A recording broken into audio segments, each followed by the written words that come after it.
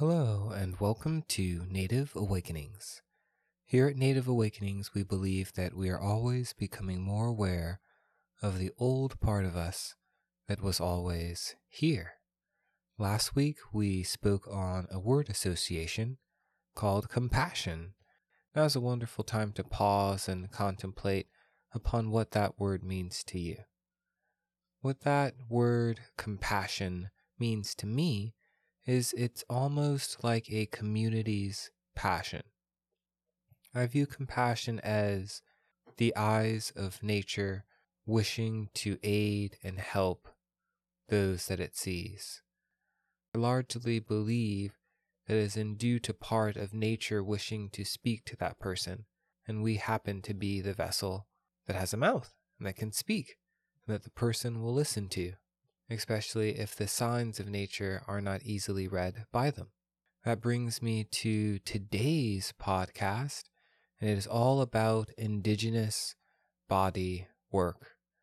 If any of the practices that I mentioned today really interest you, please contact me, and we'll go deep into the lineage and how it was created. But until then, I like to honor all of the tribes, not just my Choctaw and my Cherokee. Just because I come from a select few of them doesn't mean that we can't honor them all with our practices. This is 2021. It's time for us all to come together rather than gatekeep and prevent other healers to learn from other traditions. That's what I aim to do here today. The word association for today will be healer. We've been on this healing season on this Native Awakenings podcast, and I'm really interested in hearing about what your definition of that word is. Next week, I'll talk about what mine is, but I encourage you to meditate on it, think on it, and I'm very excited to hear and share my own opinion. So let's dive in. Indigenous body work. What does it mean? How do we do it? It's going to be a really fun episode. So body work is just as it is in the West. It's good old energy healing, massage, acupuncture. These sorts of modalities all fall under the umbrella term body work. It is energy channeled to the physical body to evoke a change in the emotional, mental, or spiritual consciousnesses. Now, what indigenous practices did our ancestors do? How did they do it? What are they into? If I speak on tobacco, this episode would be 5 hours long about all of the appropriations and causes and strains that the beautiful tobacco plant is a facilitator of healing. However, I would like to use things that you have with you right here, right now, that actually don't require any purchasing or buying in any way. So let's start with our hands or our feet.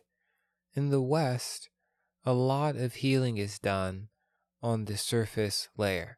And bear in mind that everything I say, I am also a participant of. I'm not dissing the West. I use many of their practices. I still currently use some of the practices, so this is not a diss on the West. But if you go within your consciousness and look back on every time you've received an energy healing or witnessed an energy healing, it's normally the channeler placing their hands in some sort of pattern, sometimes a diamond shape, sometimes a cup bowl shape, and it's laying it over the top of the skin of the recipient. Words are sung, intentions are channeled, heat is delivered. These things occur.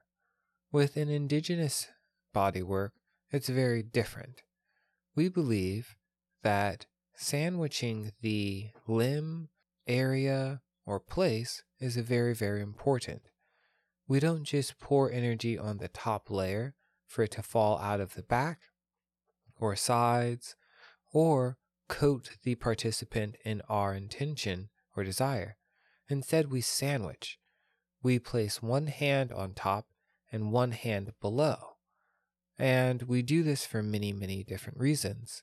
The indigenous people have a very deep reverence of the number 4 and of 7. And as the directions play a vital role in bringing healing, we sandwich to bring harmony. We believe that all illness, all ailments, mental, physical, whatever have you, come from an imbalance in one area. What happens if you push a lot of weight on one side of the scale? If the opposing weight tends to be heavy, it might come to balance by putting additional weight on one side. But eventually, with continuing pressure and energy and awareness over just that top layer, let's call it just the left side, there will be an imbalance in healing because there's not a balance on the opposing end. We don't balance the scales by putting one weight on one side and another on another.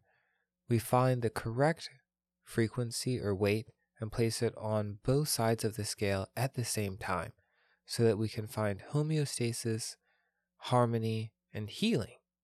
That is what the indigenous people do, and that is largely what I do in many of my ceremonies, to not just pour energy over the top layer, but to bring a balance to the bone, organ, tissue, emotion by encompassing it in love and in energy and letting that harmony exist within the area. It's a very, very powerful yet subtle shift. I encourage you to try this yourself. Maybe it's sandwiching your kneecap, your leg, your arm, something, and see what happens when you feel the current and the intention of both hands, one on top, one on bottom, one on right or one on left, whatever works for you, and see how it feels different rather than pouring everything onto the top. Indigenous practices are all about circles, cycles, and balance. I really enjoy this about my ancestors, is because we can often have a proclivity towards light in the West, a proclivity towards ascension and expansion, whereas the indigenous cultures had a wonderful sense of balance, honoring the earth and honoring the sky at the same time. The next technique deals with the locations. So we have the directions. They mean different things to different tribes. I encourage you to meditate on the 4 directions and find out which direction speaks to you and what message it has for you. My definition of the 4 directions has changed over time, and yours will probably as well. So the descriptions that I leave here today may change in a year from now, or maybe they'll stay the same. We have the North. The North is all about generosity. The West deals all about intentions. So what do you desire? What gifts do you have? Inspirations and such. The East deals with what can you receive? What are you open to? What are you looking for? And lastly, the South deals with mastery. The 7 directions would be the upper earth, sky, the lower earth, earth, and the middle earth, which deals with spirit, consciousness, the bridge between the two. Healing on this realm, then, would be assessing what direction and the information that that direction has for the participant. What are they open to receiving? What are their own powers? What are their intentions? What have they mastered? How generous are they? Healing is so often looked at as this magical and mystical thing with sparkles, and to be fair, that feels really cool. There have been really marvelous, majestic moments in my own lifetime of healing and that I've witnessed other people doing. However, healing happens on a community level. The West has it as mind, body, spirit, and they're very, very close. But the indigenous practices believe in mind, body, spirit, and community or environment. So healing doesn't necessarily need to be a 5-hour rain dance or projecting energy through Reiki for 8 hours. It could be actually taking care of the land, recycling, cleaning up your environment. Which brings us to the last point here.